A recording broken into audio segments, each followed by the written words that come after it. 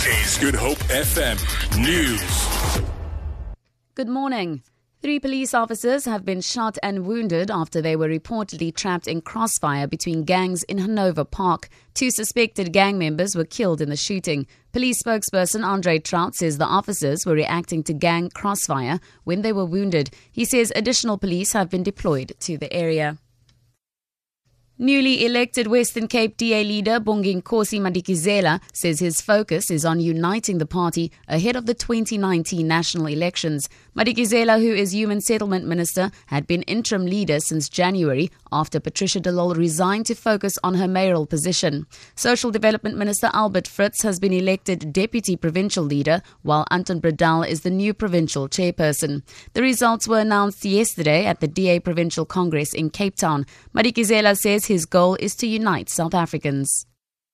If we don't save South Africa by 2019, by 2024, we will not have any country left to save. And I dare say that if we don't make sure that all of us as Democratic Alliance members rally behind this vision and this project, our children and many South Africans will never forgive us. Agriculture Minister Senzeni Zokwana has been accused of dragging his feet over the bird flu crisis that is threatening the poultry and ostrich industries.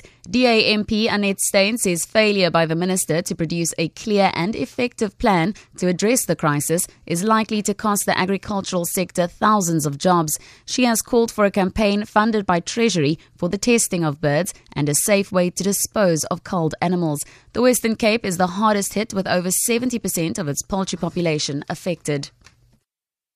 To end this bulletin, a state of emergency has been declared in the United States of Louisiana, Mississippi, Alabama, and parts of Florida.